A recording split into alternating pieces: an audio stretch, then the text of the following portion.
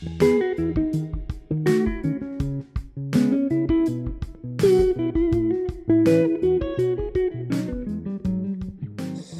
afternoon and welcome to Full Armor Radio. I am John O'Rourke, missionary evangelist in the Tri-Cities area here in East Tennessee.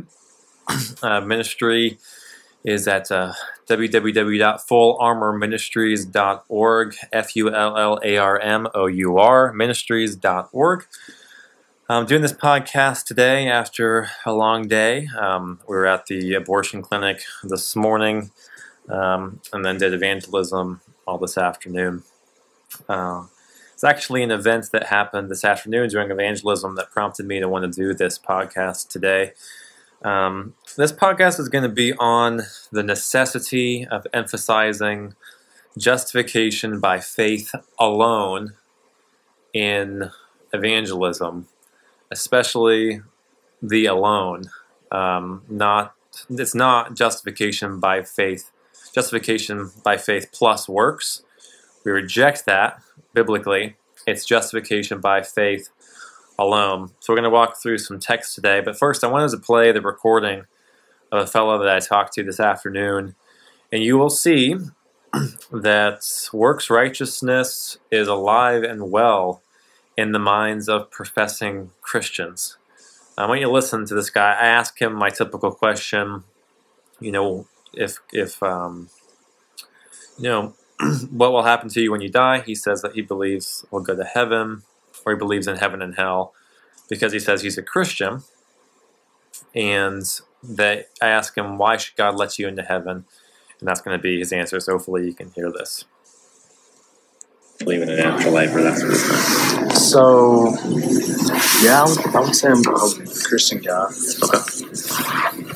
So, I think if you live a good Christian life and live with your values, you can go to heaven. Okay. So if you were to die today and stand before God, and he says, why should I let you into heaven? On what basis? How would you answer that question? So the question is, on what basis should God let him into heaven? Here's his answer. I've lived a good life. I go out every day and I try to better myself. Right now I'm serving my country, so I kind of feel like that would help me out a little bit. I donate to charities. I try to offer myself. When I was in basic training in AIT, I would always pray every day. Mm-hmm. Not just for me, but we had a lot of injured people. I'd pray for them. Mm-hmm. I would always try to help out everybody around me. Stuff like that. Okay. So you think you're a good person? Yeah. So what's his answer? Why should God let him to heaven? Well, he gives to charity. He's in the military. He tries to better himself. He prays for other people. These are the things that he thinks will get him into heaven. You'll notice, this is a guy who said a minute ago that he is a Christian. You'll notice what is absent in his list of things that will get him to heaven. What's absent from it is Jesus. What is absent from his mind on what will save him, that what will get him into heaven, is Jesus. He doesn't even list him at all. So we're talking with somebody who really thinks that they are good enough to go to heaven, or at least hopes they're good enough to go to heaven. Well, what are we to think about this? Does the Bible address this? Well, of course it does. This is the question of justification, or how we are made right before God, how God can accept our persons as righteous instead of guilty, how God, really the grounds by which God can forgive us of our sins. So, in terms of being justified by works of the law, what does the Bible say about that? Well, if you know anything about the Bible, hopefully you understand that you cannot be justified by works of the law.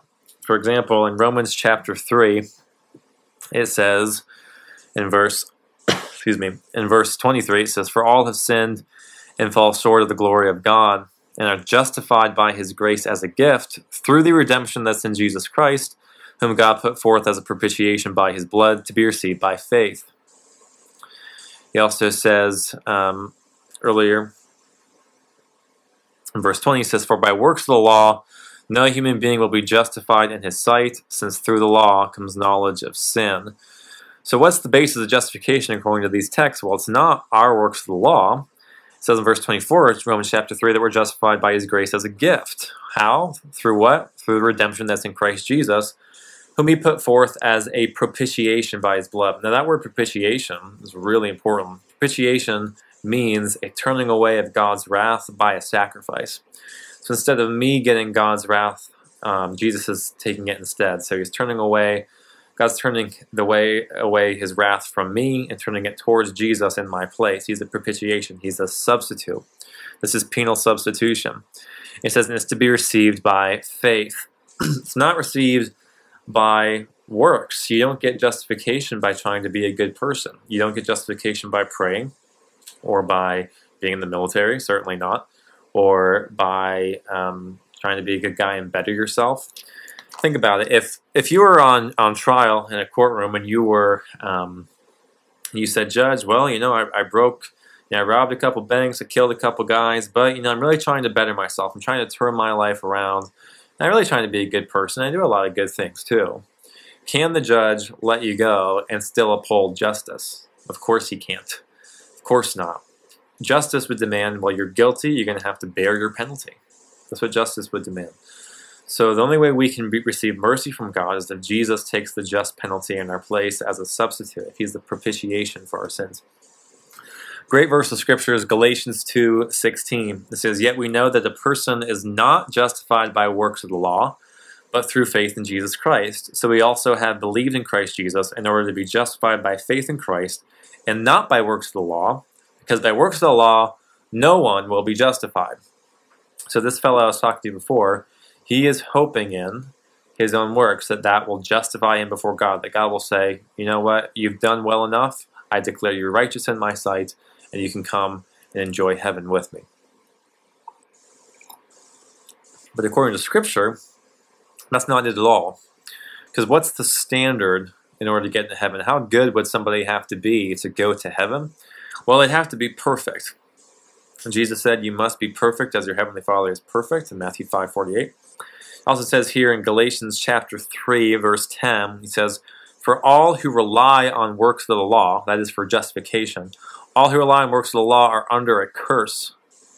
Why? It says, "For it is written, cursed be everyone who does not abide by all things written in the book of the law and do them." So how can you not be cursed by God? But you have to do everything he says perfectly. So what's it say? Yes, you're under a curse if you try to be justified by the law because you're not perfect. So what's Paul say? Verse 11, "Now it's evident that no one is justified before God by the law. For the righteous shall live by faith," or in other words, the one who by faith is righteous shall live. It's another way that could be rendered. So if you're righteous through faith, that you're justified by faith, you will live through that justification by faith alone. Verse 12, "But the law is not of faith." See, law-keeping and faith are different categories. The law is not of faith. They're not in the same category. The law is not of faith. Rather, the one who does them shall live by them. In other words, if you do them, you'll have life by them. So yeah, if you want to go to heaven by works, sure, go ahead. Be perfect. Have no original sin. Do not have a sin nature and live a perfect life. Then you can go to heaven based upon your works. And Paul's saying, of course you can't do that. Of course not. That's why he says earlier, like I said, everybody's under a curse if you're trying to rely upon your own works, because you have to do everything perfectly. If you wanted to get heaven by works, you'd have to be perfect, so it's not possible for us. So Paul says in verse 13, "Christ redeemed us from the curse of the law." That's the punishment, the hell that we deserve. Christ redeemed us from the curse of the law by becoming a curse for us. Okay, he takes on the penalty in our place. "For it's written, cursed is everyone who is hanged on a tree." So it says, "So that in Christ Jesus the blessing of Abraham might come to the Gentiles, so that we might receive the promised Spirit through faith." So in other words, what's the whole point here? You can't be justified before God by doing good works unless you are perfect from conception, no sin nature, and no actual sins. Well, everybody has a sin nature, and everybody commits actual sins. And that's, therefore, we're all under the curse of God unless we're justified by Christ, what Christ did. This is so important to emphasize in evangelism. So we have a guy like I talked to today who just basically believes that salvation is just about obedience. Well, he went on later to say, no, you have to have Jesus as your Lord and Savior too. Okay? So he was kind of trying a mix of things. What about that? Can we say, well, yeah, we get to heaven. We need Jesus. We need Jesus to get to heaven. But we also have to be a good person to get to heaven. Are we saying that? No, because it's like this. It's like in the courtroom. If I say to the judge, well, yeah, I broke a lot of laws. I murdered 6 guys and robbed a couple banks. But I do try to be a really good person. I try to be a good person too. That's not going to work. Now, if we go before God and say, well, no, I definitely need Jesus. Jesus is so important. I trust that what he did, that he took the penalty on the cross for my sins. That's very important. And, I was baptized and I went to church and I gave to charity. What are we really saying God should look at then? We're saying that God should look at us and assess our lives for what we've done.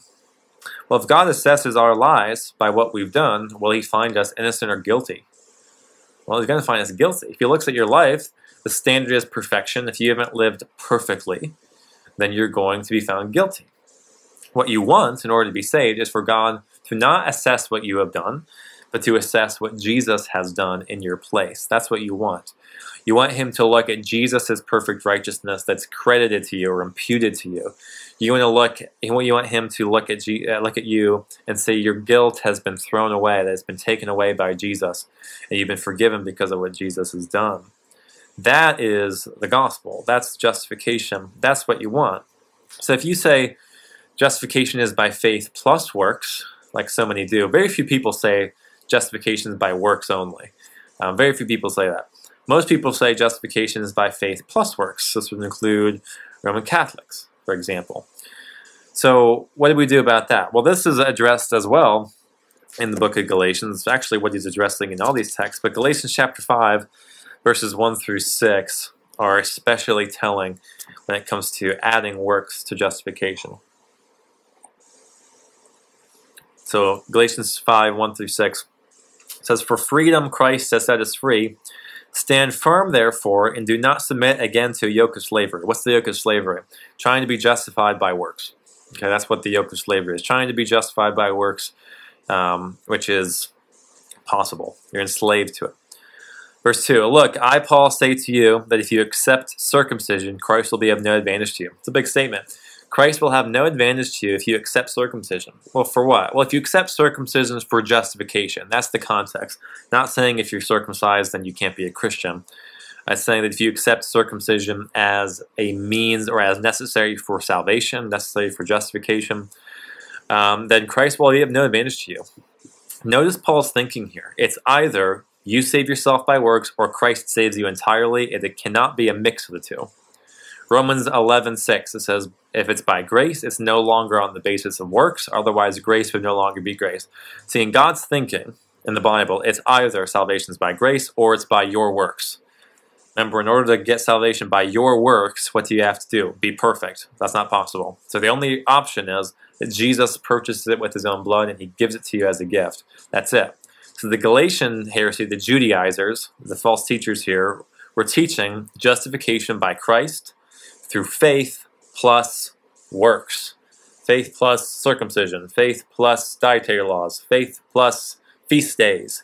That's what they were teaching if you read through the book. So he's bringing up circumcision here. If you accept circumcision, Christ will be of no advantage to you, meaning you are not saved. You are not a Christian if you think that justification is by faith plus even one work.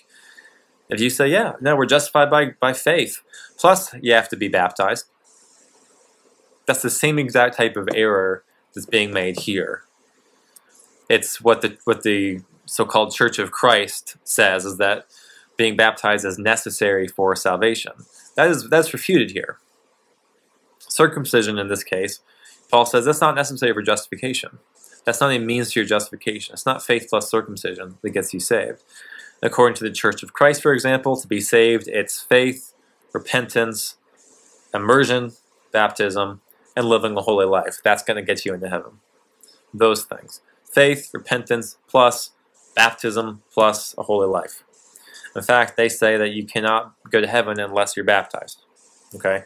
That explains it all. They're saying that baptism is necessary for salvation. Well, in this case, similarly, the Judaizers were saying that circumcision is necessary for justification. He goes on in verse 3, He says, I testify again to every man who accepts circumcision that he's obligated to keep the whole law. What happens if you're obligated to keep the whole law? Well, remember Galatians 3, you're under the curse of God. If it's on you to keep the whole law, well, you haven't done it, so you're under God's curse. Remember, curse is everyone who does not abide by all things in the book of the law. So I testify against every man who accepts circumcision that he's obligated to keep the whole law by himself. It's on you. Christ will have no advantage to you anymore. Verse 4, he says, you are severed from Christ, you who would be justified by the law. You are not in Christ if you try to be justified by the law. You are not a Christian. Even if it's Christ plus works. That's what he's saying here. You are not saved. He says you are severed from Christ. You're not united to Christ. You're severed from Christ, you who would be justified by the law. If you want to try to be justified by the law at all, even just adding one single work, like in this case, who's adding circumcision, Paul's stance here, God's stance here, is that you are not a Christian at all. Salvation must either be completely by grace or completely by works. And we can't do it by works. So it must be completely by grace. It says, you're severed from Christ, you who would be justified by the law, you have fallen away from grace. What does that mean, fallen away from grace? It does not mean that true Christians have lost their salvation, as some people erroneously teach. What it does mean is that they have completely fallen away from the gospel, from the grace. Because they can say, no, there's still grace in the gospel. You know, yeah, we say salvation is by grace. You just have to do a few things too. Paul's saying that's not grace. Remember Romans 11, he says, if it's by grace, it's no longer by works. Otherwise, grace wouldn't be grace. Okay, it's either grace or it's works. He's saying you have fallen away from grace entirely. Even just by adding one work, you've completely fallen away from a gracious system of salvation. Because they would say, no, salvation is by grace, through faith. Absolutely. But what's the Protestant Reformation? What did it recover from texts like this? That grace through faith is not accurate enough. Salvation is by grace alone, through faith alone, in Christ alone. Many people would affirm, yeah, you need faith. Faith is necessary. It's very important. The Judaizers would affirm that. But the alone part is what the Judaizers, the Roman Catholics, the Church of Christ, and so on, they reject that. And that's the big problem. That's why I was saying justification by faith alone is necessary to emphasize to people when doing evangelism. It's not something that they should learn later on. It's something they should probably know about as they grow as a Christian. Now, they need to understand, we have a lot of false converts in America, lots of them. And part of that is they don't understand the gospel, and they don't understand the curse of God, the wrath of God, and their problem. They think that they're good. They think that they're good enough to get to heaven. So justification by faith, they say, oh, yeah, you have to accept Jesus as Lord and Savior, but you also have to try to be a godly Christian person. That's necessary. God's going to look at that and see if you're, let's test you based upon that and say that's pretty good. They don't think that God's standard is perfection, and they don't think that they're really all that bad. So that needs to be nailed down. And then justification by faith alone is so important because, like I said, if you're asking God to assess you and Jesus, well, Jesus is perfect. There's a problem there. But if he's assessing you, then you're going to be found guilty. So it must be that God is assessing only what Jesus did, namely his perfect righteousness, which is the requirement to go to heaven. So Jesus' perfect righteousness is imputed to you, credited to your account legally. So now before God you stand as perfect. And then that guilt that you earned, that guilt that you got by breaking God's law, and the hell that you earned, the wrath that you earned, that is imputed to Jesus, and he's bore the penalty for it if you're a Christian. And that would mean that before God, now you have no guilt and you're perfect in God's sight, legally.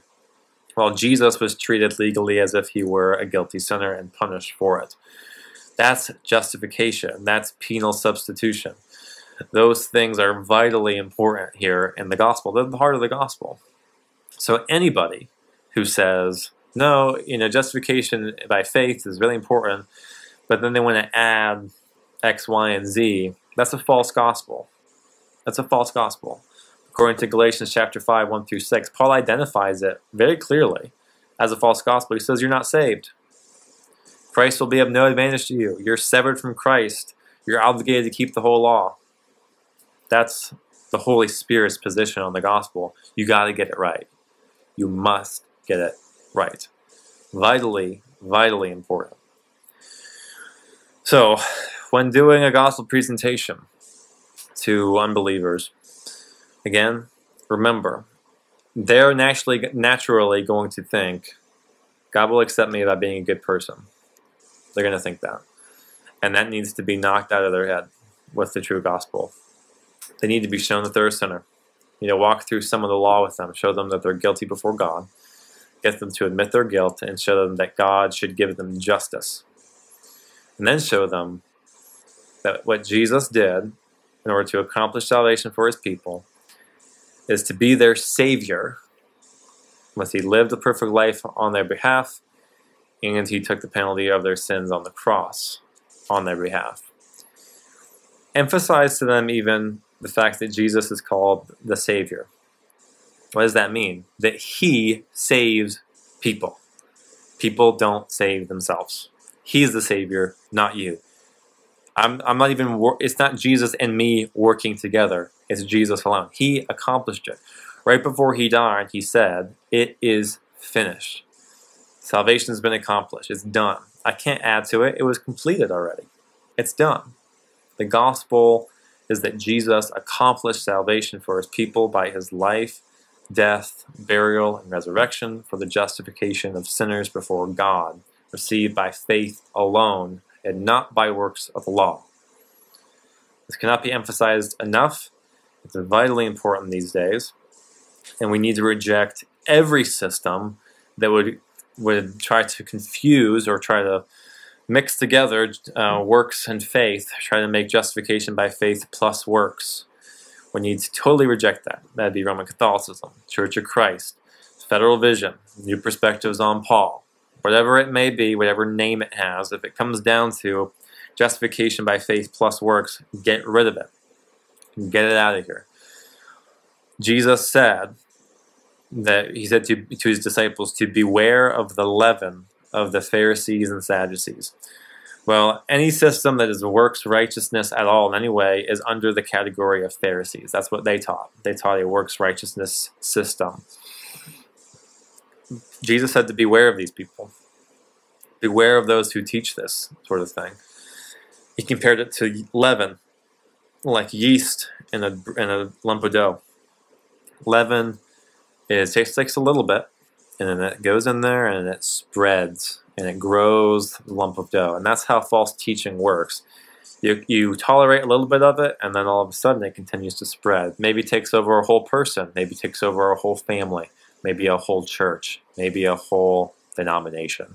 Maybe a whole nation. We need to snuff out the false teaching immediately, no matter who is teaching it. There's no respect of persons when it comes to defending the gospel. It doesn't matter who's saying it. If somebody who's been a minister for 40 years, who's done great sermons, all of a sudden starts teaching a false gospel, they need to be corrected. They need to be refuted, and they need to be discarded. Their teaching needs to be discarded because it's contrary to the gospel. This is about whether people are saved or not. Okay? If people want to argue with people who would agree with what I'm saying, myself saying that you're being too nitpicky over these things, I don't think that those people understand what's at stake here. Okay? If you don't get this right, you're going to hell. That's what's at stake. You're under the curse of God. I don't want that for people. That is why I am so adamant about this. It must be justification by faith alone. The alone is so important, not by works of the law. That is really, really, really important because it is a dividing line between whether you are saved or not.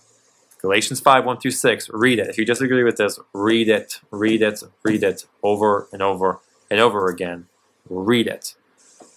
Okay? You are severed from Christ if you try to be justified by the law in any way.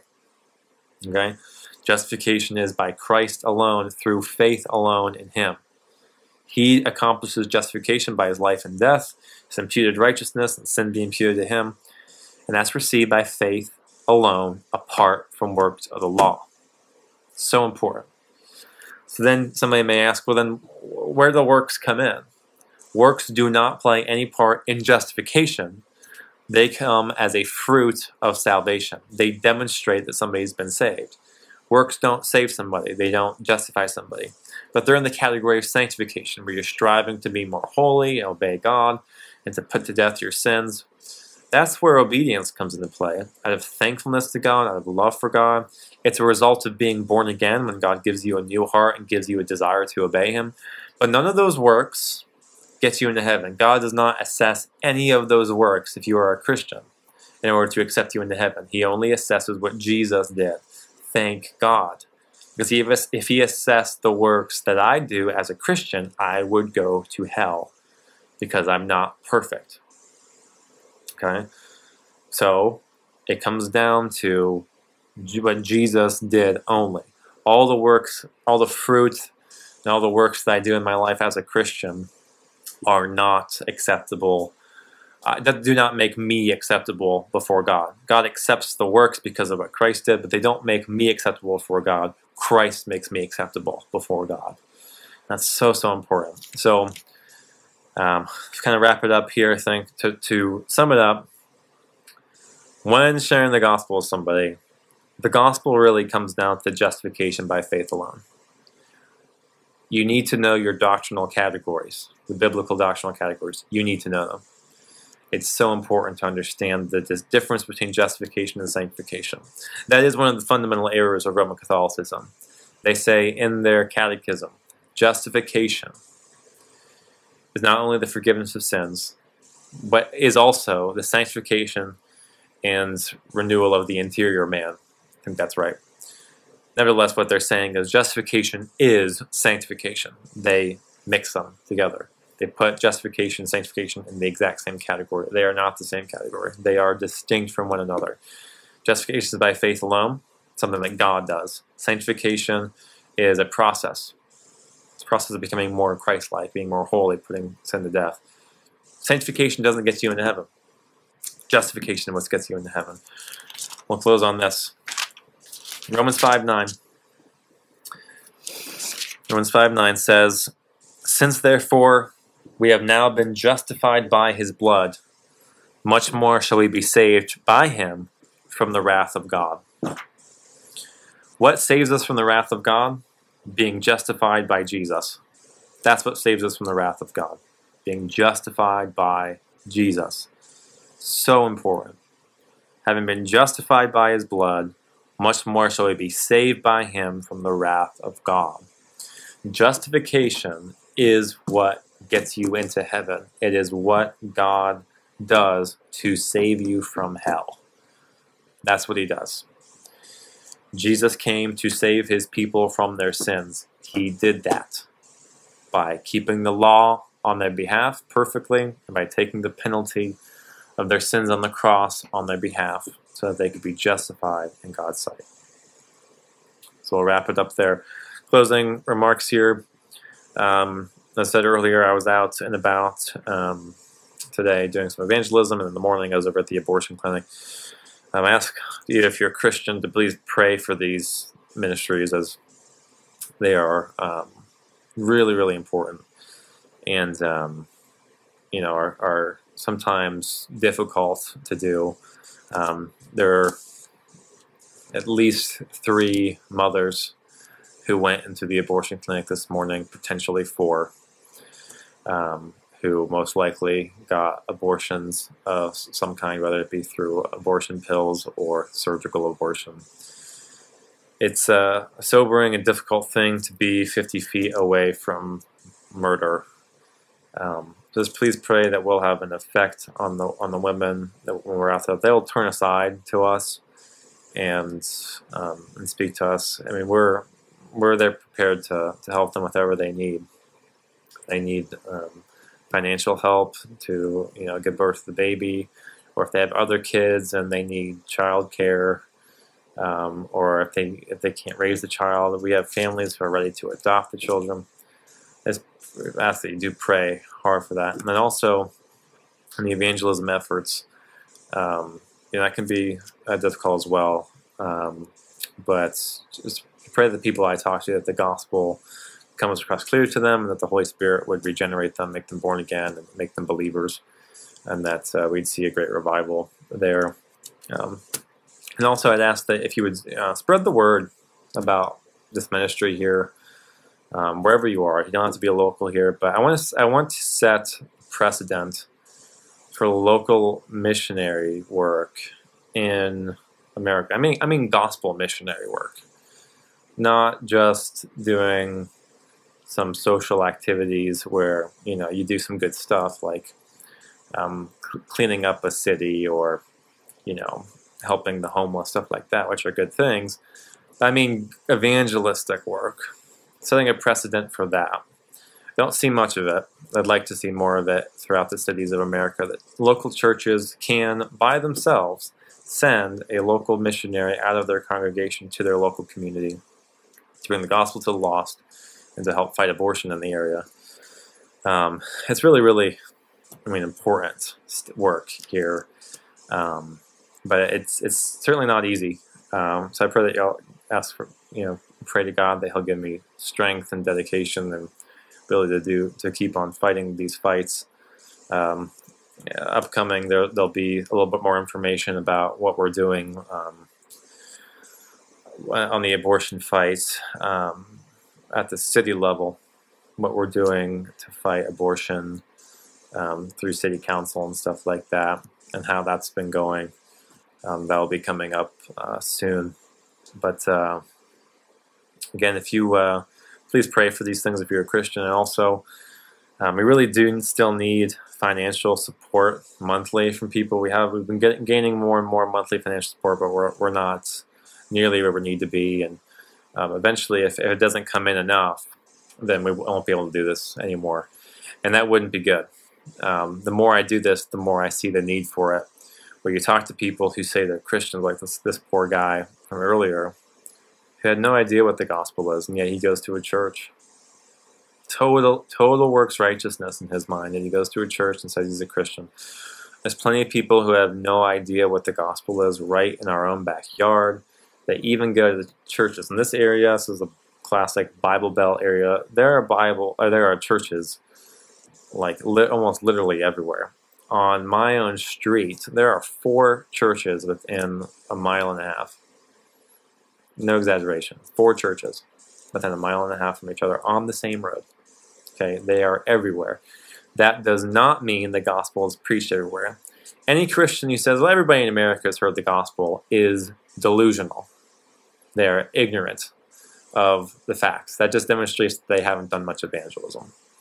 Because when you go out there, talk to people, even in the Bible Belt, they have no clue. No clue. The vast majority, I've talked to hundreds of people so far, the vast majority of them have no clue. I do run across some Christians here and there. I ran across one today. Great guy. Understood the gospel very well. But I could count the number of people who understand the gospel well. It's under 10. And the hundreds of people I've talked to, the vast majority of them are unbelievers who do not understand the gospel. It's a sad state of affairs, and that shouldn't be surprising to anybody who looks around us and sees the culture that we live in, that is in such rebellion against God. Because people aren't born again. People are not saved. They're not Christians, even though they claim to be. So, again, please, please, please pray for these things. Pray hard for these things. Please financially support these things. It's necessary. This work is necessary, and it's so important. As you hopefully, if you can tell from at least this podcast, what I believe the gospel, how I believe the gospel needs to be, explained clearly to people. So important to me. It's so important in the Bible, how much emphasis is put on getting it right, getting the gospel right. And I just ask that if you see the need for this, that you'll please give whatever you can monthly. You can do that on our website, fullarmorministries.org. I'll put the links in the description through PayPal. It's very easy to do. So I will ask you to do that. Well, again, to conclude, justification by faith alone, the heart of the gospel. And it must be emphasized in gospel preaching wherever it is, whether it's street evangelism or from the pulpit. It must be emphasized. It is an essential. It's an essential of the gospel. according to the Bible. If you get it wrong, you don't have the gospel. You've fallen away from grace. Remember, justification is by faith, apart from works of the law. In other words, justification by faith alone. Thanks for watching. Thanks so much for watching. If you enjoyed this video, please subscribe to our YouTube channel and hit the notification bell to receive notifications every time we upload a video. Also, please check out our website, fullarmorministries.org, and become a financial partner with us, because without your financial partnerships, these ministries can't happen. Thanks so much.